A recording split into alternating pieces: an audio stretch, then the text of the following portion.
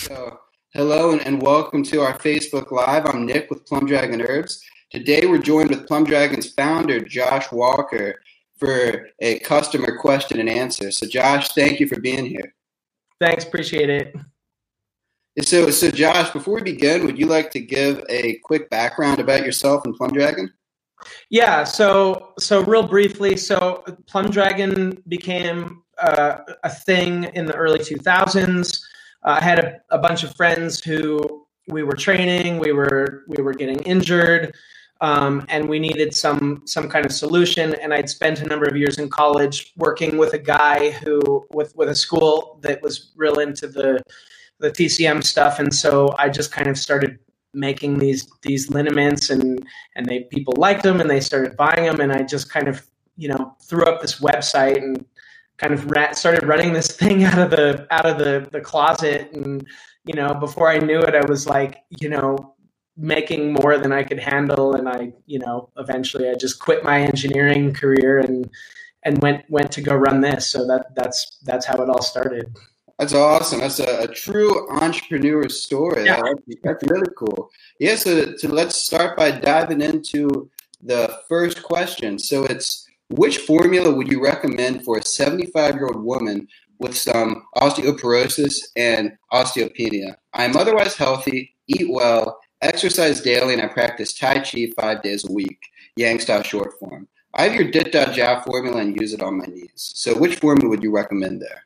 So there's going to be a couple of kind of like mini questions that this individual can kind of answer for themselves.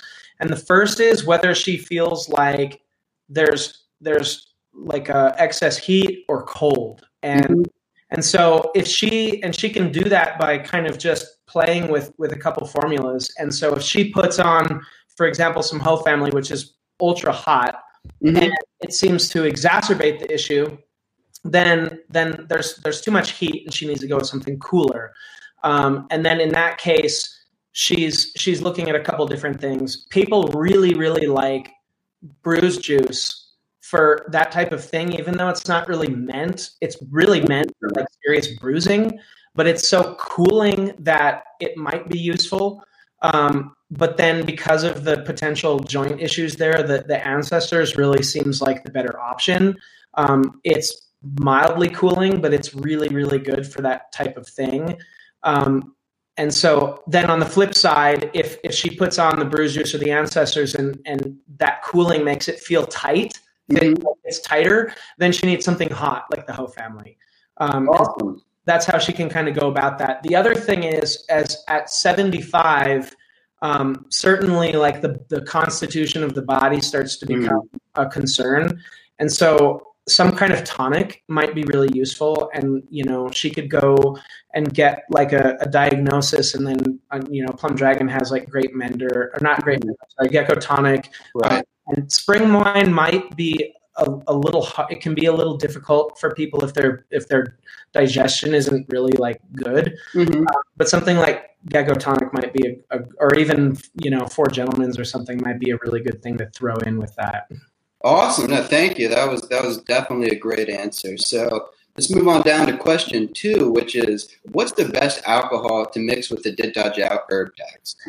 So this is kind of a cool question, because when I was doing a lot of R&D for Ancestors and a couple of these other formulas, there's actually a relatively good body of knowledge out there about solvents. Right. So water, of course, is like the universal solvent, and it's like pretty good at dissolving all kinds of stuff.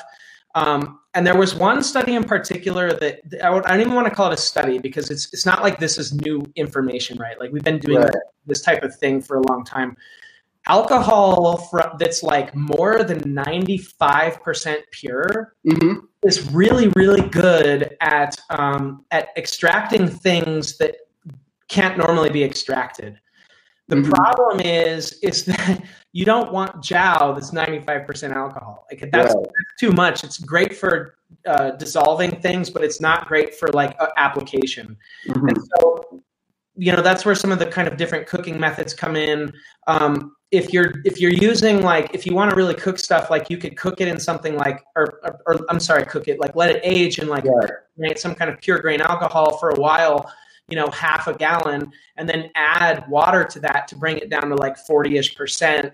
And then continue letting it age. And that's a real common thing. And there's a reason, a scientific reason why that's very useful. In terms of final alcohol percentage, if you're doing like iron palm training, I actually like prefer my liniments to be like somewhere between 30 and 40%.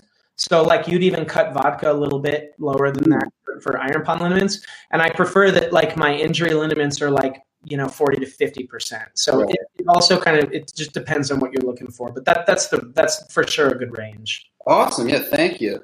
So the next question is, can you tell us more about how to know which formula would be best to use for my iron palm practice? And almost more broadly, how do I choose the right formula? All right. So we could probably do like a whole hour on this. Oh, 100%. So one thing for certain is you want to like, and I don't mean to like go get all kind of like slightly philosophical on anybody, but like when you're like in high school and you like want to figure out what you're going to do with your life, right? Like some people are like, well, I'm going to go to college and I'm going to like study, science or history or whatever. And then they get out of college and they're like, okay, now what? Right. But like, if you're like forward thinking, you're like, I want to do this with my life. And then you go to college and you study that thing. Yeah. So it's the same kind of thing here. Like you want to figure out what your objective is with your training. You want to figure out what type of medium you end up hitting for that objective, right? And so that's important is that a lot of people are hitting a bag. They're hitting a closed bag that is, has iron shot in it or lead shot or steel shot or whatever people are using, right? And so if you're hitting a bag like that, you want something that's a strong blood mover, but it also needs to be really good at addressing the health of the joints. Yeah. So like all the wind damp herbs and all the like anti-rheumatic herbs and all that stuff is like really important for hitting the bag because it tends to like reverberate back into your hand and cause a lot of, vibration and stuff there. So in that case, you're looking at things like ancestors, White Dragon if you're a little earlier on, and then the whole line of Kuyu Chung formulas like the Kuyu Chung and the Ark Wong and the Feminong and all that stuff have a lot of that stuff in it. And in the Feminong in particular is kind of cool because it's like got this huge quantity of Chong Huo in it, which is this great wind damp herb that's just awesome. On the flip side of the fence, there's this other crowd that's not as common, but are hitting open medium, right? And so not as much with sand, but like when people are hitting the iron ore, like the taconite, and like people who will know who've heard of this, like they know what I'm talking about, right? Like taconite is like they take this like iron ore, this iron, and they like make these pellets out of it.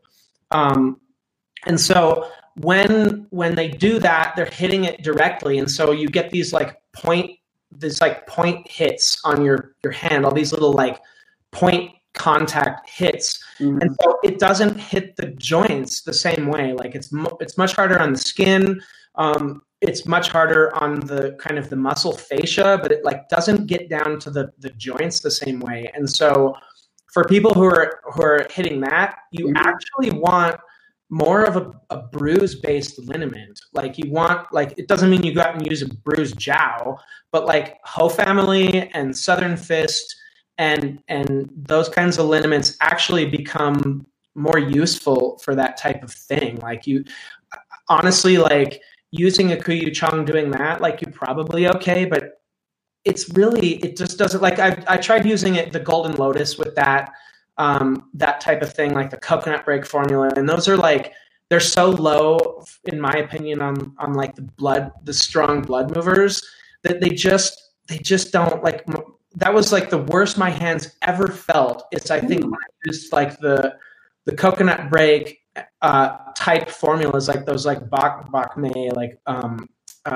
type formulas on open medium, and I would just always walk away and my hands were like just so, they felt so stiff. Like so you really want to match it like to the type of training that you're doing. So hopefully that answers the question. That helps. And I guess as an extension of that question, can you tell us which formulas you really like to use for your own personal training? Yeah, I love the Kuyu Chang formulas. The Ancestors is stronger than Kuyu Chang, and it's got this really kind of unique feel to it. But like all the Kuyu Chang based formulas, I love. And in fact, I meant to bring it in here. I have this like 3-gallon jug of the Phi Manong, which is actually really similar to the Kuyu Chang and the Arc Wang and all these other ones. I love the aroma. I love the feel. They're not as strong. I mean, they're really strong formulas. They're not. They don't treat you the same way that the Ancestors does. But those formulas for me, like I just love them to death. Like I was saying earlier that about the Golden Lotus and the coconut break formula and the Bok Fu Pai. I said Bok Mei earlier. The Bok Fu Pai formulas. I'm not saying they're not good formulas. A lot of people like them, but like those types of formulas for me, they just don't. I just can't get anything out of them. So for me, like Kuyu Chang style formulas are really really great. And actually, the White Dragon is kind of like the level 2 White Dragon is kind of similar to the Kuyu Chang in that way. It's a different combination of herbs, but it works the same way. Oh, awesome. Very, very, very cool. And then, so another question that we have here is, for those interested in making their own formulas from the herb packs at home, can you suggest any interesting modifications that can be made or that you've tried that others may want to try? Yeah. And so some of this stuff kind of comes down to, like, if you want to get real deep into this idea, then the answer kind of becomes like you have to learn the herbs, right? And then there's the Materia Medica. But I used to, like, if any of the people that there's like about 30 or 40 people out there that have done like kind of formal herb training with me, and those people would be familiar with this term that like I have used, like called the block design. Mm-hmm. You can actually go and you can take a formula and you can break that formula down into kind of these like modules, right? And you look them up, you look the herbs up, and you see what they do, and you kind of take each herb and you break it into these categories, right? Mm-hmm. And then you kind of weight each of those herbs in each of the categories by how much they have in there or how strong they are, or both. And then you kind of look at the formula and you say, well, what is this formula doing and what do I want it to do? And so then the first thing there is, like, if it's doing something totally different than you want it to do, then you grab it, you pick another formula. Yeah. But then on the flip side, when you find a formula and you block it out into these categories, these bins, and you say, okay, this formula is doing the things I want it to do, then you can kind of go into that primary category, like that primary group of herbs that's really the primary function of the formula. And you just start experimenting, right? Like, you don't, like, some people are going to tell you, like, don't mess with it. Like, these are like, have been around for hundreds of years and like all of these things. Like, forget that. Like, right. We're not talking about internal medicine. You're not going to hurt yourself by experimenting with throwing another herb in a formula. So you take these, these categories and you go look it up. You go look up in the Materia Medica. Like, let's say it's mostly a blood invigorating formula. Like, you go in and you say, well, these are some other herbs that sound cool for blood invigoration. Like, I'm going to add some Zhang Huang, or like a big one. And this doesn't mean you go just add this to everything out there. Mm-hmm. Sanlung and Aju are like these two really, really strong blood moving herbs. And so a lot of really strong Jiao formulas have those two herbs in them, in a decent quantity. And so you just kind of say, well, I want more of this. And then, you do that. And maybe, like, I have actually one of my good friends and students he makes new little jars of Jiao all the time. Oh, very cool. And he'll take all different manner of herbs and he'll just play with all different manner of stuff. And his sort of thing is that he feels like sometimes if it's too blood moving, it tends to like detract from these other qualities. Mm-hmm. And I don't feel that as much, but he really does. And then so like sometimes you add too much of this, and maybe it like feels too blood moving. So then you're like, well, I might pull that out, and I might add something to this other thing to balance the formula out. And I think a lot of it is just that kind of experimentation. As long as you have like this basic idea, this basic understanding of what the formula does and what each of the herbs like categorically is performing, it becomes really not a difficult process to play around with it and make some modifications with a book in front of you. And you don't have to be worried that you're going to hurt yourself. Like, it's just some jow on your hands. Exactly. So here's a question that we got from Instagram from Brian Williams. Okay.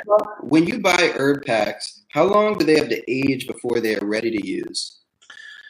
That's a grayscale. Mm-hmm. When I, like, the very, very first bottle of jow I ever made, they were like, take these herbs and age them for a month and you're good to go. And then there was always this idea that the longer they age, the better, but they're like, you can use it after a month. So here's the thing.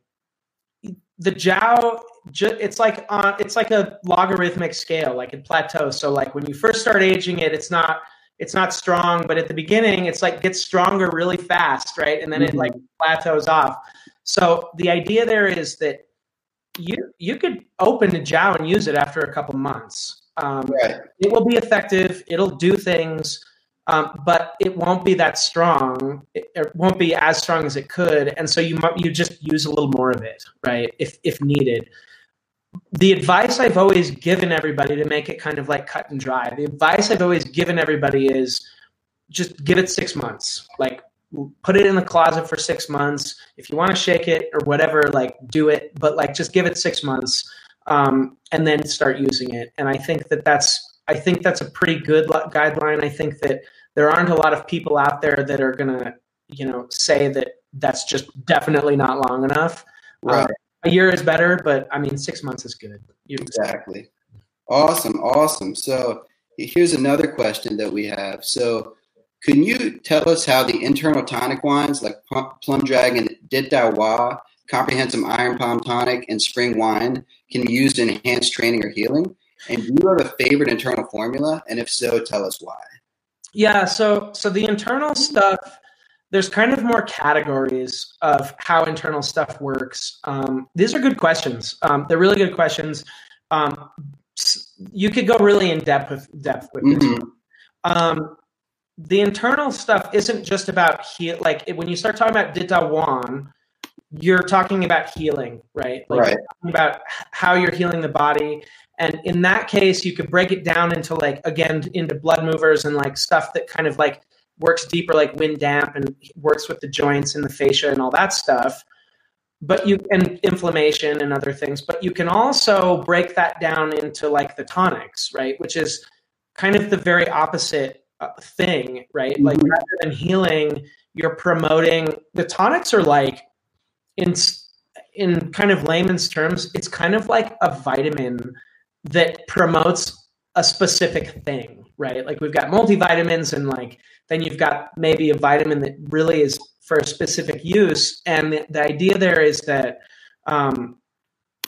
when you take, like, for example, spring wine, it's a very strong tonic, but it's a general tonic. Like, it's a qi tonic, and it's a yang tonic, and it's a yin tonic. And so you tend to be tonifying all of these things. And like, when we talk about qi tonics, really, in some ways we're talking about how your digestion, right? Like, we're talking about like how good is your body at extracting nutrients and things from food and converting this stuff into ATP and all these other sorts of things. So it's almost like an energy thing. A part of it is immunity. Yang tends to be like your basal metabolic rate and like libido and all these other sorts of things. And so a general tonic is good for training, because it tends to promote certain things. Like, for example, if you're doing iron palm, you're hitting the bones hard, right? And so what they say is that the Chinese like to say like that type of thing undermines the liver and the kidney. And so like you weaken the liver and the kidney, and we're not necessarily talking about like in a actual physical way, like your kidneys are, going to go bad. That's the meridians, right? And they talk about the liver and the kidney being responsible for like the tendons and the bones. And so yang tonics tend to be really good at tonifying whatever, giving you whatever nutrients in your body you need to help not just keep the bones strong and the tendons strong, but help them grow and strengthen. And so that's, for me, that's like where a lot of that type of stuff comes in handy. Like I don't personally feel a lot from the chi tonics, but the yang tonics. Sorry, and not to interrupt at all, but so a little bit more on what a ketonic is. Yeah, so like and if we take a real simple example, like Four Gentlemen's, which is like the big one. It's composed of these ingredients that, like when we say chi, like we're really talking about like your body's ability to extract nutrients and energy or whatever from like your food, right? Mm-hmm. That's what it is. Like, and so in that kind of way, you're kind of getting energy from that, right? You're getting energy from how you digest your food and all of that stuff. And so there are people that, and the tonics are most useful for people that are either have issues with energy, or that have or training really, really, really hard, right? Like just take a chi tonic and then all of a sudden you're like, oh my God, I have so much energy. This is crazy. Right. It's when you have a deficiency, right? Deficiency either because, of a lot of years of eating poorly or being in the wrong environment or conditions or whatever, mm-hmm. or when you're training so hard that you tend towards deficiency. And then those chi tonics kind of bring you back to a homeostatic place. And it's the same way like with people like go in for testosterone, right? And so today the whole craze is like, I need my T levels higher, right? And it's not like there's a range, right? Mm-hmm. Where your testosterone should be in this range. And like as long as you're in that range, you're fine. Like if you go in and your testosterone is good and you like start taking testosterone, creams or injections or whatever, like that doesn't mean things get better, right? Like the goal is the highest number you can get to. Like it's being inside this region where your body wants to operate. And so, on that same vein, here's a question from Graydon McKee, which is, I'd like to know which jiao is best for stimulating chi. Okay, so when you say stimulating chi, the question is the question I always want to ask back is like, what's the physical manifestation of that, right? Mm-hmm. So like in some ways when people say that, maybe what they mean is like they want to bring, and the Chinese talk about chi flow and blood flow, right? Like these two things kind of operate in the same way, right? Like so mm-hmm. you're really talking about bringing some kind of energy or something to with jiao at least to a certain part of the body. Right. So if what you really want is like, I want to feel like, some people do qigong and they like their hands get hot and they feel that sensation. And like, don't get me wrong, like that's really cool. Right. Like that, because I used to I don't do the qigong anymore, but like when I used to do the qigong pre-iron palm train exercises, like I wanted to feel that heat. I was like, this is so cool. Like mm-hmm. So if that's the type of thing that you're looking for, then any jiao that's a really, really strong blood mover is going to do it. So like actually Ho family is phenomenal for that because it's so hot. Like it draws so much energy into that hand that you start doing that directed qigong and like your hands get hot and your palms kind of get sweaty. And it's like, so really, really hot moving jiaos are good for that type of thing. Awesome. So here we're going to go to some other questions. We have two from Mark Mack. So the first is, I have just started iron palm training, self-directed learning. I've purchased some of your IP, liniment, and book. I am doing daily IP training of 30 reps per hand that include front palm, back palm, finger claw strike, knife strike, knuckle strike, base of wrist strike. My question is, as a novice with IP training, how do I measure my progress? Regards, and Mark's in Australia, so shout out Australia. So, Australia. So the thing is that when you want to measure, and I'm sorry again, like I always kind of get like a little bit philosophical about this. These questions. When you want to measure what your progress is, like you want to know what is your goal, what's your objective, right? Uh-huh. And I get this from, I'll shout out to Dag Tabamina, who every time I do a session with him in the Philippines, he's, Josh, if you don't have an objective during your session, then you're wasting your time. And so for me, it's when you, what are you want to measure? Like, what do you consider progress? Like progress for a runner is like finishing a 5K more rapidly, right? But like progress for a weightlifter is like lifting more weight. And these two things they're perfectly valid goals that don't have anything to do with each other. And if the goal is strengthening the hand, right? Mm-hmm. If the goal is strengthening the hand, then what you want to do is you want to test a little bit, and you don't want to do it too much because you don't want to hurt yourself. But you want to test your hand on something, right? And whether that's a capstone or whether that means hitting the bag, like spending like after you've done your warm up in your sessions, like hitting the bag 5 times harder and just gauging like the redness on your hand or like how it feels. Like that's one way to measure progress, is kind of seeing like how much conditioning do you think that you've gotten out of your hand? Like a very physical way to measure that. Yeah. And there's some subjectiveness in there, right? Because like, when you hit the bag in the beginning and you just hit it 10 times, your hand is all red. And then down the road, you hit the bag hard and you do it 100 times and it's not really red. So like, it's a little subjective, but like that's when you're talking about conditioning, that's an important way of looking at it. And actually, if you're hitting open medium, you'll notice the skin. Like you can, like the skin on the back of my hands used to get so thick and like leathery, right?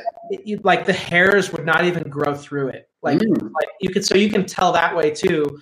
If your goal is power generation, and for me, like this is the thing that really matters, right? Like, because the conditioning, like you guys have heard, I'm sure people who have listened to the blogs have heard me say like when I'm training, like, and I get. And it doesn't really happen anymore, but when I used to get whacked with a stick, it didn't matter how much iron palm training I did. Like it was still just like, oh my God, my hand is dead. But if power generation is the thing, and that's like where I'm always looking at it, then you use breaks, you use blocks.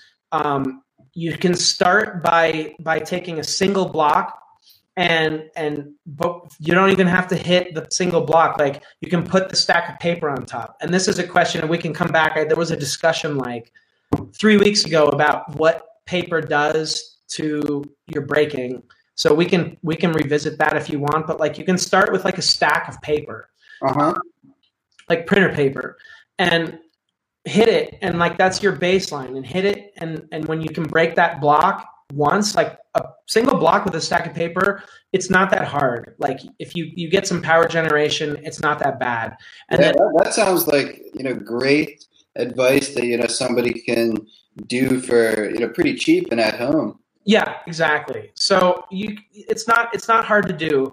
And then once you can do that, take some paper off, and like maybe you take, depending on what, how you want your measurements to be, like maybe you just put a little paper on so that you're not so scared of like you're hurting your hand on the block. Right. And then once you can do that, you like just do the block by itself, and you got to get through that barrier. And then once you can do that, you do the same thing with 2 blocks, and you put the paper on top, and if you're right in that right zone, then the bottom block actually breaks before both blocks break. Wow. And then you reduce the paper and whatever, and then you get to this point where you're breaking 2 blocks, and you just go through that process. And then like for me, I didn't really care so much about breaking like lots and lots and lots of blocks. Like I was interested in like kind of veering off and like, well, what kind of interesting breaks can I do? Like, can I do it with a stick? Can I like do it with the back of my hand? Can I do the short throw? Can I do it like so that it looks really slow? Like I was more into that. Yeah. And so that and I feel like, even there, going back to the question, that would be a good way to measure measure progress is, different, material used. Right. Yeah, and you can do that. Like there's all different. I have a friend I mentioned. So my friend Nate, who good friend, good student. He actually made this like impact gel, or ballistics gel, and so like it's basically like I don't know what's in it, but like you can it's like almost like collagen or gelatin or something, and you can make ballistics gel and you can put it on top of the bricks, and it like makes it's a whole different kind of feel. But it becomes really easy to break a single block, and it falls apart. It doesn't last that long, but it's just about, in a lot of ways, it's really just about being creative and digging in and being like, well, what is this particular, how does this, influence things, and how can I steer it and make it a little bit easier, a little bit harder? And you can take that paper concept and you can do all kinds of different things with it. In fact, I even did it with Nate. I think we broke a whole bunch of pieces of wood. And so in karate, right, they like to break boards. And so I bought a bunch of boards and we lined them, stacked them up and checked how many we could break there, and very different feel. A lot of people have probably seen the coupon blocks. They're ultra cheap, and you can do things with those. There's all kinds of stuff. Oh yeah, well this actually, this really sounds like a blog that we should write of just materials that we can use. Right. Here's Mark's next question. I've purchased your herbs to make at home using vodka, but in Australia the cheapest vodka is $32 for just 700 milliliters. So as a cheaper option, is using mineral water a good alternative to vodka? So interesting. That's kind of like our first question, right? Or one of our first questions. Mineral water. So water in general is, like we said, it's like the universal solvent. Mm-hmm. It loses. It doesn't work as well as water and alcohol. It doesn't work as well. So you can use it, but it doesn't. It's not going to turn out the same way. It won't. I guess to word Mark's question a little differently, is paying the $32 worth, getting that much better of a final product than using the mineral water? I think so. I think so, and here's why. So when you make, if you bought a gallon herb pack, and even if you used 1/2 gallon of the alcohol, and you ended up with something that was low 20s%, because you're going to use 1/2 gallon, and then you've got the herbs in less than 1/2 gallon of water, so you're actually somewhere in the 20, maybe even mid 20s. You're going to get a lot of benefit there, and if you've got an herb pack that's $40 or $50, and you add 30 to that, or 35 to it, whatever, and you end up in the 80s. You've still got a gallon of Jow for $80. And a gallon of Jow is something that lasts a really long time. I've seen, it's something that you can do. I don't want to say that you should do this, because there's some people that really don't like this, and I don't care that they don't like it, but it's a controversial thing. Is some people are using a little bit of isopropyl alcohol. So what you could do is you could use the ethyl alcohol, and you could just supplement it with a little bit of isopropyl alcohol to bring that percentage up. Now they're different kind of alcohols and they work differently, but in some ways that's a good thing. Right. So it really just depends. I suppose if money is really, really tight, you could take that and you could stretch it a little bit. You could cook it. Another option is you can cook it in some water, a low simmer for an hour or two, almost like a decoction. And then you add a little bit of alcohol, and maybe you use your $35 thing of alcohol for 2 gallons worth or something like that. You could stretch it. It's a really good idea to have some alcohol in there. Awesome. Thank you. And And thank you, Mark, for those questions. So our next question is from Carol Shapiro. She says, any advice on how to find a first-class practitioner of Chinese medicine and acupuncture? And she's in New York City. Okay. So there's a lot of stuff in New York City. Right. I think Google's your friend. Mm-hmm. New York City's got tons of stuff. I think Google's good. I think that, there's some educational facilities there that might be worth checking. I also think, surprisingly, you can actually get some pretty decent recommendations from martial arts schools. Cool. Yeah, that's a great tip. There's a ton of martial artists in New York City that either are also acupuncturists and herbalists, or are very good friends with that whole community. Yeah, it's New York City's a close community. Yeah, it is. It really is. And like, as many people are in New York City, it's a small pond up there. So, right. Aside from Google, I think that, talking to martial arts schools and the TCM kind of educational facilities is a really good bet. Yeah. Awesome. And so here's the next question is from Diana Rowick. Actually, real fast. So back to Carol's question: is CamWow in New York City? CamWow, I think they are. I think they are in New York City. And like, there's a lot of affiliation with that.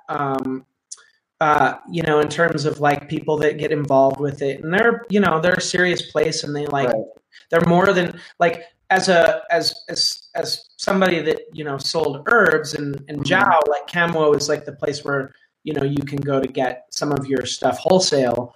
Right. But they're a big facility, and they've got people there doing all kinds of stuff. So that they certainly, and it's not like you go in there and who's your acupuncturist? Like, you'd go there and they'd give you a recommendation. Exactly. So ultimately, Carol's best bet is just to really start becoming active within the overall community. Yeah. That would be that definitely falls under the category of places to check. They're awesome. So our next question is from Diana Rowick. I hope I said your last name properly. Do you have a product of which to rebuild bones and joints? So, being with the caveat that we want to kind of be careful, I think, about that term rebuild.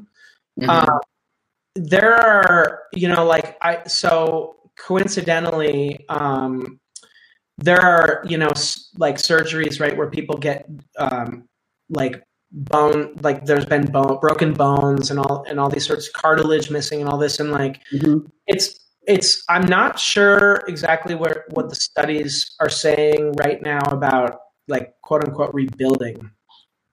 With that said, the tonics, like we were talking about earlier, like the yang tonics especially, are really useful for kind of strengthening that bone. And so there's a couple of different avenues to kind of take this down. And one is that as you age, your bone, you kind of lose like your bone is kind of like at the microscopic level is almost like foam, right? Yeah. As you age, that foam like loses density, and a lot of older people, like, you fall and you break a hip, and like that's kind of the end, right? And it breaks a lot of time because it's become brittle and it's less dense. So the yang tonics can be really good at kind of helping, maintain strong bones and tendons. And so that piece of it is an important piece of the puzzle. The other piece that's important is that you don't just kind of want to take these herbs and just kind of like be like, well, that's it, right? There's a lot of things that you can do depending on the situation, right? Like, this might not apply to everybody, but there's a lot of things you can do to help spur that process. And what I mean is, like, for example, weightlifting. And I'm not suggesting everybody goes out and like, lifts heavy and, right, doing Olympic lifting, but like weightlifting is actually really effective for, helping your bones to strengthen the bones. And so what you would do is you'd do something like weightlifting, and then you'd take a tonic, right? And you'd hope that there was like kind of this like you're hitting it from both sides, right? Like you're providing stimulation, which is, you know, the body, that the only thing we can do as humans really is adapt, you know? So like we're adapting to a stimulus, and then we're using that tonic to help that process take place. Awesome. And actually, to go off of this question, we have this Plum Dragon white paper, and it provides a lot of good information on bone health. And we're going to put that actually in the Facebook comment section. So if you're watching, you can find that there for further reading on that topic. So here's another question from Alan Lee Carter. Okay. After a jowl is extracted, how long will it be potent? I know when it is brewing in the jars, the longer the stronger. Western herbalists say it remains at strength for about 2 to 3 years. Just wondering if Dit Jiao is the same way. Okay, so did he say at the beginning of that question, he said after it's cracked? Extracted. Oh, extracted. Okay. Yeah. So essentially the idea here is that once it's extracted, we may want to kind of go over that question in just a second. We'll see if I agree with it. Once it's extracted, and it's never really like extracted 100%. Like if you like, we're talking about how it kind of tapers off, you know. And if you really want to like analyze it from like this real kind of mathematical or scientific way, like there's always like a little tiny bit left in there, and that's why people are like, "Oh, this Jiao is 10 years old," and there's a big diminishing returns, but there's like always something in there. So now, once it's extracted, and if I'm understanding the question, he's saying like, what's the lifetime? I think it's not only lifetime, but like also if you keep it brewed in jars, you know, if it's the longer the stronger. You know, when does that die off? And I guess when is max strength too? Okay. So the idea is that when you early on, you gain potency very quickly. Mm-hmm. And then somewhere in the middle, from like 1 year to like a few years, you're gaining it fairly slowly. And after that Jiao's a few years old, you're gaining that potency like really, really, really slowly. And so the idea there is that it's never really stopping. It's just that like you're reaching at these little straws, right? So like the Jiao after at 2 months, maybe the Jiao is like more than twice as strong as it was at 1 month, right? Mm-hmm. And that slows down, right? So then like eventually it becomes linear, and it's like every day that passes, it's the same. And then by the time you get to a few years, you know, you let it sit for a year and it might gain like 2% potency, right? And then in like 8 years, it might be gaining like 1% potency, and then 0.5%. And it's like after 20 years, it might have gained like 0.001% potency. So I think for a lot of people, and especially thinking about the previous, like one of the a few questions ago, is that thinking about the fact that you kind of want to balance between like, I don't want this stuff sitting in my closet for 10 years and I want to use it, but I also like want to use it as fast as possible. Right. You know, you're not going to get a lot after a couple of few years. Mm-hmm. Like just not going to get a lot. Most of the dissolution has already taken place. You can get more out of it, but it's probably not something that you feel the difference, right? Like it still feels the same way. It still has the same impact, the same effect. And like I've always told people, you know, if you're using a Jiao and it's only like 3 or 4 months and you just have to use it, just use it a little bit more, right? Like we're talking about concentrations, right? So it's just a matter like if it's like density, right? Like if you want to get like this certain dosage stuff, then and you're using something that's less concentrated, well then you just use a little bit more of it. Awesome. So here are 2 more questions kind of, you know, in this same area. So the first is, once the Jiao is poured off from the herbs into the bottle, does it start losing effectiveness at some point? No, with a couple caveats. And I'm going to chat about this because this is a fun topic. So it doesn't start losing potency. Like, it's just this stuff. And as long as you like keep it out of ultraviolet light and you keep it sealed without, so that it's not in contact with air, it's pretty much for the most part going to stay just the same as that it was when you poured the herbs off, or when you poured the liquor off of the herbs. There's a couple interesting things about this. And so like one of my ventures that I did after Plum Dragon was I like started opening this winery. Some people are, familiar with this whole thing. And so there's a really, really interesting kind of correlation between making Jiao and making wine. And that is that there's this, there's this process, there's kind of this chemical and physical process taking place. Now, granted, with wine, it's being fermented and there's an organic process there too. But they've also found with Jiao that like when these things are being extracted, that there are like new compounds that weren't necessarily present before, and there's some interaction and there's some stuff being, created and swapped and whatever.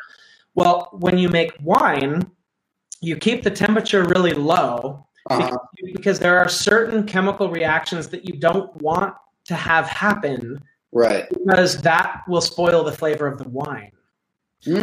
Well, when you're making Jiao, you don't care how it tastes. Right. And so even though a lot of people are saying things like, age your Jiao in a cool, you hear this all the time. And I've never, ever heard anybody like question it, even to the smallest degree. It's stored in a cool, dry place while it ages. Well, like I'm always kind of the one to be like, cool, why? Like, why do you want to store it? Like, what are you afraid of? Like, it's not in contact with air, right? It's not in contact with UV light. What do you get out of storing it in a cool place? So here's the thing. When you store it in the cool place, you're actually, the activation energy of certain reactions is not, you don't have the activation energy necessary. So there's certain reactions that are not taking place. Right. You don't want those things to take place. In Jiao, we might. And so actually, it's kind of an interesting thing that actually, if you're storing your Jiao while it's aging in a warm, dry place, then it will age more quickly, and you will have enough activation energy in that system that some of those reactions that might not have taken place if you're storing in a cool, dry place can actually now take place. I know that kind of got back, but there was a time when I did like a bunch of research on that, and So real fast, so kind of going off of that, I'm curious, what would you say the biggest difference would be if you're storing your Jiao in a cool environment versus storing it in a warm environment? Like, so I guarantee you 100%, all other things equal, guaranteed, and when I say equal, I guess I also mean that like the Jiao is not like exposed to air and UV light and whatever. Guaranteed, your Jiao over the course of 6 or 12 months will age faster in a warm, dry place than it will in a cool, dry place. That's fascinating. No doubt about it. There's no, and it'll turn out different because, like I said, even if we're talking like 10 or 15 degrees difference, the activation energy of certain reactions that are taking place in there, they will take place 15 degrees higher, and they will not take place 15 degrees lower. Or and I like you could probably retire off of doing research on this, and I don't know what they all are, but there is no doubt that Jiao comes out differently at significantly different temperatures. And by differently, I don't mean bad. I mean right. Yeah, that's fascinating. So here's somewhat of a loaded question for you. So if I purchased a pre-made bottle, how long will it last? It's there's not really a shelf life.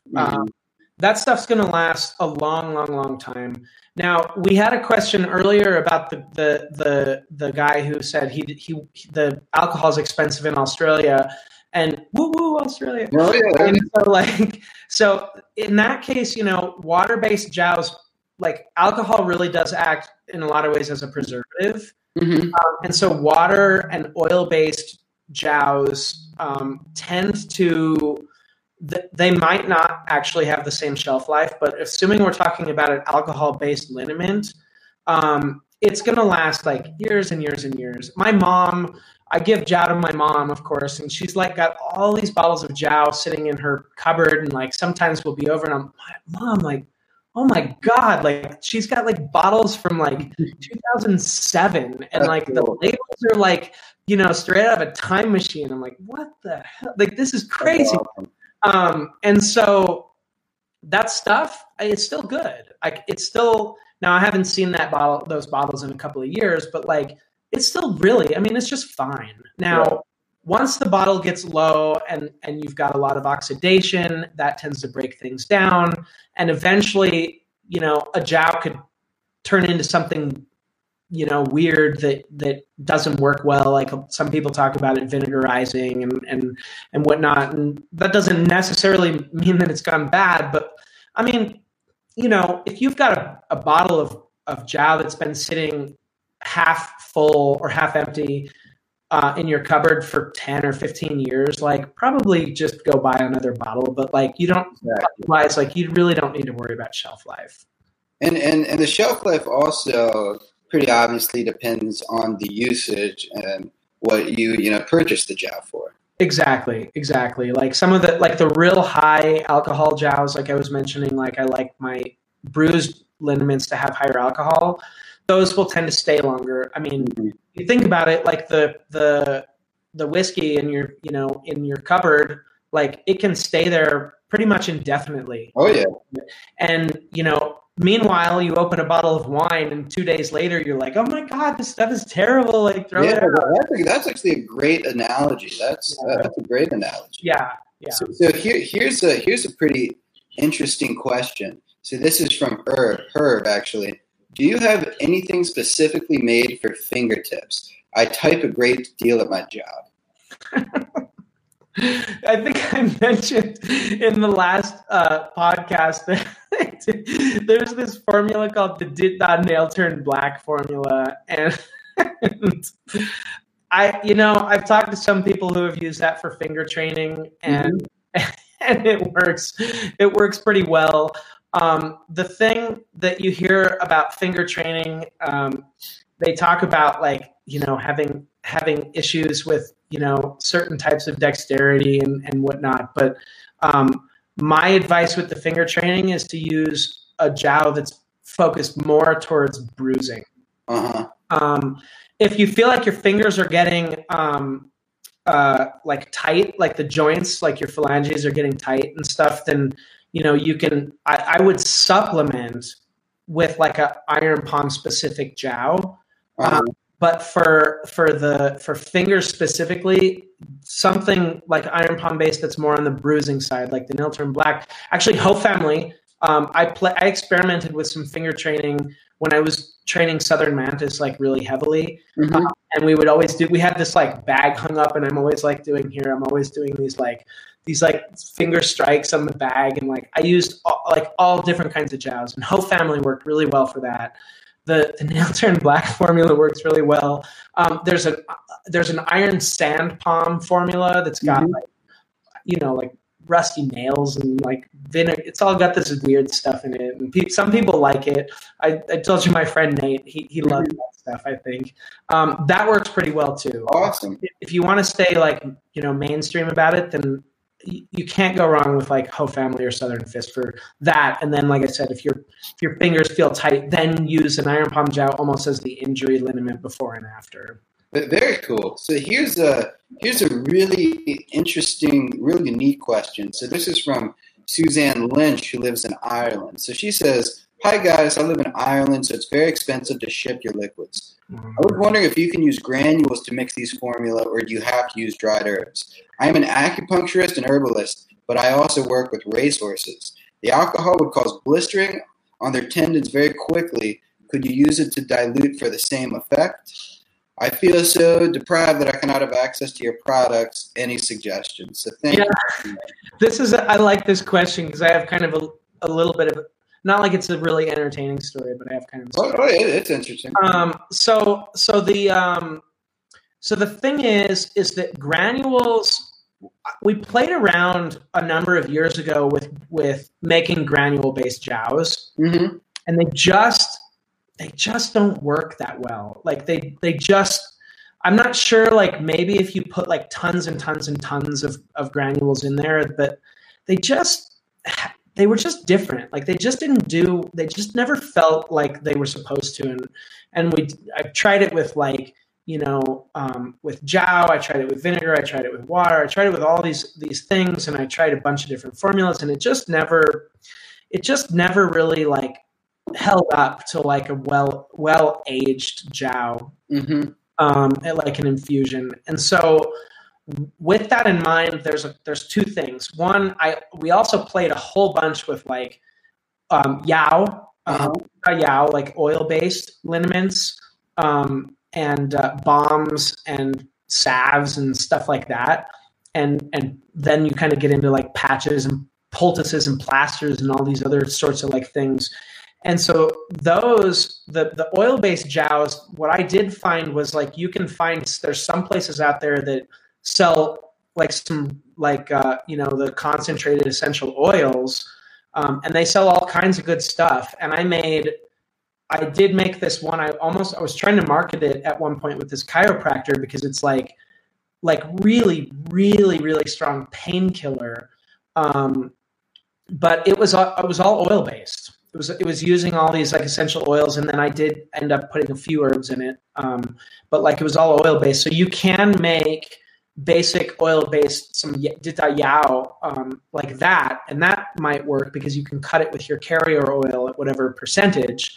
But then the other cool thing here is that there used to be a guy, a vet, who used to buy like, he probably bought a dozen half-gallon jars or 24 half-gallon jars a year. Like, I don't know if he's still a customer. I won't put his name out there or anything, but he bought all this stuff and he used it entirely on horses. Like the whole point, he used it. And so like this question is kind of cool because she's, using it on horses.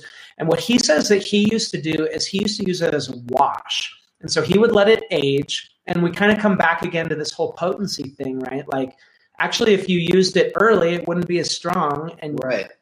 Or if you used it later, you would just use less of it. And in his case, he would cut this wash with water, or I want to say that he even used like an Epsom salt bath or something. And like he would cut the Jow with the Epsom salt water. And he would cut it 50-50. And he would use this stuff as a wash, like I think like almost all over the entire horse. And he did that for like years and years. I'd be surprised. I bet he's still a customer because he loved doing that. And so that is fascinating. Yeah. Yeah. So there's a couple options there, given that it's hard to get stuff out to the island. And oh yeah, definitely. So here's a question about the flexibility. So tell us more about the flexibility. What are the benefits of using this tea, and where did the formula come from? So this was like an old yoga formula. And when I came across it, like somebody in like some country had been using it, and they like really loved it, and they're like, try this, and I got it, and it was like this simple little thing. Like it had zhang huang in it, and it had some mugua, which is like the quince fruit, which is like really common on some, islands and stuff. And it had some cinnamon. It had some cinnamon twig in it at the time. And, I took it and I was like, I tried it and it was like, actually it was cool. Like I liked the way it tasted. That was the big thing. It tasted nice. Yeah. And, I mean, now, like turmeric tea is like the hottest thing since like sliced bread right now. So like it had a bunch of zhang huang in it, and which is yellow turmeric. And so it's like, well, this is great, but like, man, there's some stuff in there. Could be some really good other stuff in here. So like I threw in some bai shao, which is great for the liver, and some and slight blood mover, and then some gotong, which is like really good at relaxing the sinews. And I changed. Say like the biggest benefits are of just using flexibility. It's relaxation. Like when we talk about flexibility, but when we talk about flexibility, it's kind of, marketed for people who are trying to increase flexibility. Like actually the benefit there is really about relaxing the body. Like removing tension. And I don't just mean like physical, like removing tension, like like free and easy wanderer style. Like, Yeah. say, like if you free and easy wanderer for people who don't know is like this patent formula that like we always joke like if everybody took free and easy wanderer, like there'd be no road rage. Like everybody would be happy while they're driving down the street. So it really is a relaxative. I don't even know if that's a word. It's relaxing for. Oh yeah, that works. Yeah, I like making stuff up. So. Oh yeah, that's what it's all about. Yeah, so it's very relaxing, right, for people physically, mentally, and probably there's like a connection, right, between those two things. People who are like hypertensive tend to also be like really like tight people, right? So it's relaxing. It really does relax the body, and being able to increase the flexibility is just like a byproduct of that. And I know even for a lot of our customers, they claim that it even helps them sleep. So that's yeah. So we have one more question about another one of our teas, and then we're going to dive a little bit into our top 3 best-selling products, and then we're going to wrap it up. So anybody watching right now would be a great time to ask any question you might have in the chat, because we'll probably be on for, I'd say, around 20 or so more minutes. So to dive into the next tea, so how is the Plum Dragon Chai Training Tea helpful? When do you use it, and how do you make it? So the Chai Training Tea is, I ended up making that, and it's funny, it's the same kind of parallel with the wine and the Jiao, and same with the flexibility pack, the flexibility. I love tea, and I'm always buying loose leaf tea, and I got real into chai for a while, and like I was doing this experimentation where I would take like black tea, and like I was taking a bunch of ding xiang, which is clove, and all these different herbs, and I was throwing them in, and I was simmering them, and I was adding milk, and I was trying to do this like really, and actually the way it started is my father-in-law was like, had tried some, and he was like, oh my God, like this is the best chai tea I've ever tasted, and so then it kind of became this thing where he was like, send me this tea, send it. And so then I would send him, the tea, and that's how it kind of started. It was more of a like, a culinary experience, I guess. And so then I started adding things to it. Like I started adding the cardamom into it and other little things, because I was like, for me, when you look at like a lot of the Iron Palm Jiaos, like everybody's like, oh my God, that smells really good, right? Like the aroma and the kind of like the Pavlov's dog thing that it does. Like that's like, for a lot of people, that's really important. The feeling that it gives in your hands, like it's not just being able to hit hard. It's like you want to experience like being alive. Like it's like a mentality shift. It's like walking into like a different room almost. Exactly. So the Chai Training Tea became this idea of like, well, I want to like exhilarate myself. I want to experience being a human. Yeah. And so then it's like, how can we take this stuff that tastes really good and kind of this traditional tea and like add some, things to it that give it some effect. And so in this case, like a lot of the hot stuff that's in there is really, really good at like, especially in the wintertime, like promoting heat, promoting yang. And it's like, I just love drinking it. Like every time I have students come over, like I always have my thing of tea. Like I've always got tea sitting around. Like that's awesome. So yeah. It sounds like for both the flexibility and the Chai Training Tea, really any and all of our customers could benefit from just having some. Really down to it. Yeah, the cool part about both of those teas, a little bit less because the flexibility tea is harder to make. And right. We'll come back to how to make it. I know that was part of the other question. But honestly, like these are all food grade herbs. Right. We're not talking about like some people like jump out of their seat when people talk about drinking spring wine because it's got some really pretty powerful stuff in it. And when we're talking about something like the chai tea, the Chai Training tea or the flexibility, these are food grade items, and just about anybody can drink this stuff. You don't even need to be like looking to increase your flexibility or to like use it for like they just taste good. Yeah. Actually just make them just a drink and then go and do some stretching because it makes it fun, you know? Yeah, there you go. Yeah, exactly. So awesome. That's all great. So now we're going to dive in a bit to our top 3 best-selling formulas: Ho Family, Brews Juice, and Ancestors Advanced. So to start, what are the basic differences between Ho Family, Brews Juice, and Ancestors? All right. So Ho Family, and actually we were talking earlier about that block design methodology, and that's kind of a really good way of kind of like going through this. Like Ho Family is like, it's this humongous formula that has like all of this stuff in it.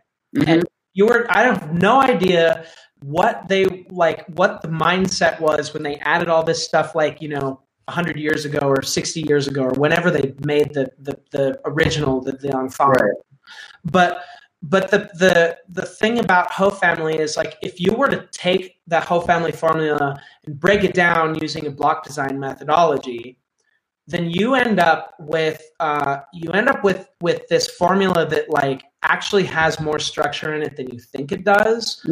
But like it uses a ton of pepper. It uses, like, I mean, traditionally they were using African bird pepper, which actually is, I think the African bird pepper that like is used probably in there now and that I was using, it's like 130,000 Scoville heat units. So it's not like crazy hot. There's hotter pepper out there, and you could use it, but not that it's really necessary.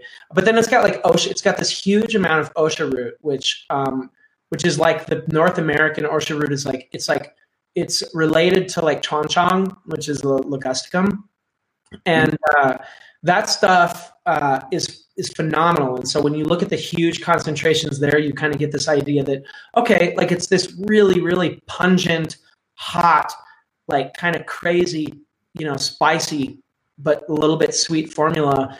And so it's really, really good, tends to be really good for like general injuries, right?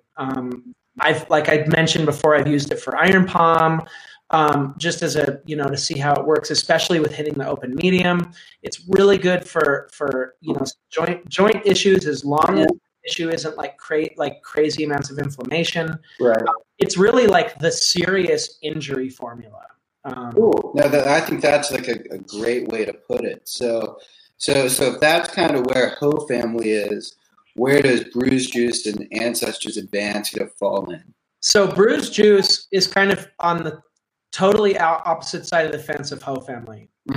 It's one of the more cooling formulas out there, and it's very, very specific. Now, I know a lot of people use Brews Juice for like overall inflammation and joint issues, and I've even heard some people say that like it's spelled Jiu, and some people even said, well, it's spelled Jew like that because we use it in jiu-jitsu.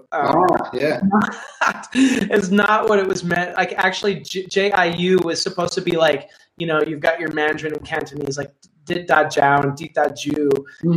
And that was where that came from, actually. But people, as you see, people use it for all that. But really, the focused purpose of Brews Juice was like, I was like, I'm going to make a liniment based on like a simpler liniment that is better than everything on the planet for dispelling bruising. And so you can feel it. Like in Brews Juice, you get a humongous bruise, and like in 2 or 3 days, this massive bruise is totally, completely gone. But that doesn't mean it's healed, right? Like it's still sore and it still hurts, and you can feel there's still damage in there. But the bruising is a thing of the past. And so like that's where it really shines, is that one specific purpose. But then the Ho Family would come in there and it would actually be better at the actual healing process itself. Awesome. Yeah. And so then the Ancestors ends up being, you know, kind of a dual use formula depending on what you're looking for. It's a crazy strong iron palm formula. And that's how it was produced, is like hardcore iron palm, advanced iron palm, like where you're really, really like pushing the body. Right. But then at the same time, a lot of people are using it in a way that kind of fits it in between Ho Family and Bruise Juice, in that it's a strong blood mover, but like it does a much better job of dealing with the joints, right? Uh-huh. Sinew, tendon, the bones, and all that kind of connective tissue in there, that, you know, kind of keeping that stuff healthy. Very cool. So, so one follow-up question about the three, and then we're going to dive into each individually for a little bit. So, can the three of these be understood to work on a continuum with the phases of injury? With the phases of what? Like with the phases of an injury. Like could you like start, beginning, end, or something to that effect? Yeah, actually they can. With some, you know, small caveats, but you know, there's kind of two philosophies, and one philosophy is that at the beginning of an injury, it's inflamed and swollen, so use something cooling, right? But then the other tendency there is like, well, use something hot because you want to push all that stuff out and move it through and whatever. Mm-hmm. Regardless of what side of the fence you sit on, like we can like let people war and battle over that, but like regardless of what side of that fence you sit on, there's a continuum that you can go down, right? And so, so you start, and for me, at the very, very beginning of the injury, I prefer, especially if it's like bruised or inflamed or swollen and it's tight and all this sorts of stuff, I'll use Bruise Juice. And I will like get the Bruise Juice on there, and I will make sure that the bruising is like not the thing that's impeding the healing process. And then once the bruising's gone, it's on to Ho Family, right? Mm-hmm. And like then it kind of like can branch off there a little bit, in the sense that, well, if I feel like it's more in the muscle, then maybe I'm going towards Ho Family. And if it's more in the like the joints and the bones and it's deep, then maybe I'm going towards Ancestors. And you can take that same path the other direction. If you prefer to start hot with Ho Family, you can, and then once it gets better, you can veer off in either direction based on the usage. For me, I always start with cooling first. No, that's fascinating, and it's cool to see how they all work together. Yeah. So let's dive into Ho Family specifically. So what would you say the best uses are for that formula? So if somebody came to you and said, I am dealing with X, I want Ho Family, what would that X be? Well, so probably the thing that people are physically attaching to for that is pain. People are like, they got hurt, they have like low range of motion, it's painful, it's swollen, they like need to get past that. And the Ho Family is great for like, you know, helping reduce the pain and kind of getting the range of motion back there. It's really, really good for that. Of course, it's great for all kinds of other things. A lot of people use it for like, you know, tendonitis types of stuff and bruising and all this. But actually, what it really, really is good for is like especially dealing with like the you know, the branch of the problem, like the symptoms. Right. And then of course it's a really good healing limit too. It's like I mentioned earlier, like it's such a good general use formula. It hits all of these other things, but like it's just really good at like jump-starting that whole process of getting you healed. Definitely. And so how would a practitioner know when the use of this formula is indicated? So a practitioner is going to say, do I have excess or do I have deficiency? Do I have heat? Do I have cold? Is there wind, damp? These are the sorts of things that are going to go through the practitioner's mind.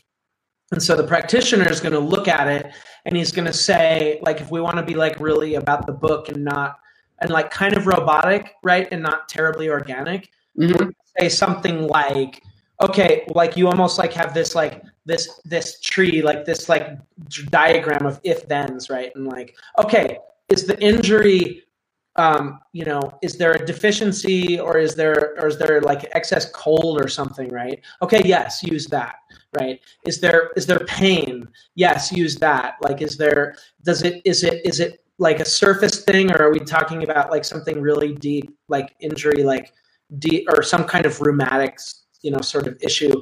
If there's not, then yes, use that. Like those are the kinds of questions he's going to that a practitioner is going to answer. Mhm. And then if you want to insert the organicness into it, then he's going to use his experience and he's going to say, well, yeah, there's a lot of heat in here, but it's not like tons and tons. It's not like crazy amounts of heat. There's a little bit of swelling, but there's some range of motion that's gone, and the extra heat won't be so bad for the swelling, and it's really going to help the range of motion and the bruising. So I'll go down that path. Awesome. And we actually have a question from the Facebook. This is from Jake Klemmer. It's, what Plum Dragon products would you recommend for a contact sport athlete? For example, football, lacrosse, or rugby? So it's interesting because from the martial arts world, always the questions come in and people are like, they're like, well, I train Wing Chun. Mm-hmm. What formula should I use, right? Or I train, Xing Yi, or I train MMA or whatever. Mm-hmm. And that detail is not as important. The part that's most important about Jake's question is he says contact sports, right? Mm-hmm. And so when I see football, lacrosse, rugby, like the thing is like you're getting hit hard, right? And so what you want to look at is what do your injuries look like, right? And so if you're getting hit hard and like, the dude comes in with his helmet in the football and he slams his helmet into like the side of your stomach, and your ribs, probably what you're experiencing there is a lot of bruising, right? Mm-hmm. So the bruising is going to be bruise juice, right? Right. If you get hit in the side and you feel like achy inside, that's going to be more ancestors. But what I would recommend for what Jake is talking about is he's going to be alternating between Ho family and bruise. And if he's feeling achy, probably the Ho family is good. And if there's tons of bruising, then probably the bruise juice is best. And those are probably going to be the two products that you're going to cling to. And it's likely that you'll use some of them and you'll feel like the bruise, like for example, if you get hit hard in the elbow and you use the bruise juice, you might find that it doesn't reduce the tightness, the tension. It doesn't go away. It feels like it's still really tight. You throw some Ho family on there, and it gets, it all of a sudden you've got this range of motion, and it feels nice again. And then the opposite happens for the bruising. But one of those two formulas for sure you'll cling to a little bit more than the other, depending on the nature of the injury, those two injuries, whether it's more bruising or the impact that makes you sore inside. Thank you. That's awesome. I wish I knew about Plum Dragon in high school because I grew up in lacrosse and rugby, and halfway through the lacrosse season, my arm would just be one big bruise. And so thinking about just being able to know about bruise juice and all that, I wish I knew sooner. And so here's another question based on, the athlete. So what if that same athlete or any older athlete has an old injury that is not healed or hasn't healed properly? Okay, so this is where something like ancestors becomes more useful. When injuries don't heal, like when they become chronic, that tends to be like kind of what in a lot of cases what they might consider in TCM to be more of a deficiency, right? Mm-hmm. Like initially it's an excess because you've got like excess swelling or you've got excess like accumulation, right? Like when bike riders fall and they get like edema, right? So there's excess water, there's excess blood, like, swollenness, excess heat. But as injuries heal and you don't address them, sometimes they turn into this kind of deficiency, and the body like kind of, I don't know, maybe it gives up. It's like, well, I just can't get this all done, so it's just going to sit and linger. So something like Ancestors, which has a number of not just wind damp herbs, but also yang tonics in it, like things that are going to help rebuild that, become much, much more useful. And so Ancestors is going to be a big one. Like the Iron Palm Jows, even though they're designed for Iron Palm, they tend to be more useful for older injuries like that than something like an injury liniment. Now, injury liniments still work. I mean, you could take a basic bruise jow and you could probably use it for everything, and it'll probably work pretty well. But ancestors becomes real important there. The other thing is internally, a little bit of Great Mender to get things moving, and then a little bit of Gecko Tonic to help the body be able to have the constitution to do that healing, can be really important as well. Awesome. And Jake, thank you again for your question. And I think, overall, one of the big themes of today is, our products can help a wide variety of issues. So it's which can help this specific issue the best, rather than just, what can help this specific issue. So to get back onto where we were with the Bruise Juice Ancestors Advanced and Ho family, what are the best uses for Bruise Juice? So Bruise Juice is like best example is hardcore bruising. Mm-hmm. And we actually had a long time ago, there was I had a series of pictures of somebody who like their entire thigh was like covered in black and blue. And there was Bruise Juice used on it. And like over the course of like literally like 4 days, the bruising was what you could barely tell there was any bruising left. It still needed healing. Like the muscle was still damaged, like the vessels were still damaged and stuff needed to be healed in there, but the bruising was gone. And so like, when you think about, on the last question, you think about the old injury, the old injury is like, well, there was some stagnation in there that never really like probably got pushed out, right? Right. Causing some issues. And so like, what's really nice where the Bruise Juice like becomes very specifically useful is that it makes sure like there might be healing to do, but it makes sure that like you've flushed out everything. Like it's all flushed out. Now it just needs to heal. And then you don't run into like issues with long-term injuries. That's where the Bruise Juice is really, really handy, is stuff like that. Awesome. And I know one thing that customers say is that Bruise Juice works great for inflammatory arthritis where there's visible swelling. Yeah. Right. So it's interesting because when we talk about arthritis and rheumatism and joint pain in general, and this is where TCM ends up being really powerful because if in the US, like basically it's like, well, you have joint pain. So it's like, it's either arthritis or it's rheumatism, right? Like that's almost like what it boils down to. But in Chinese medicine, it's like, well, the pain in your joint, like that's just the symptom, right? Like that's the branch. Like if we're going to treat the root of the problem, we say, well, is it due to heat? Is it due to cold? Is it due to excess? Is it due to deficiency? What's the underlying reason it's there? And let's treat the underlying reason in addition to treating the symptom to make the patient feel better. Right. In that particular case, we find that it becomes really useful to match that up. And so when people use Bruise Juice on joints that are painful and they're experiencing a benefit there, the reason that works is not because Bruise Juice is good for the joints. It's because there's some kind of inflammation in there and the Bruise Juice is cooling and it's helping deal with that inflammation. And of course, it also brings blood to the area. And in almost every single case, blood is like the stuff that makes everything better. Oh, yeah. Oh, definitely. So that's why it works there. And that's why Ancestors, which is geared more towards the joints, is also a really good option where people are using Bruise Juice for their joint pain. No, that's great. Thank you. And now let's talk a little bit about Ancestors Advanced. So what are the best uses for this formula? So Ancestors through and through is like a really kind of a unique iron palm jowl.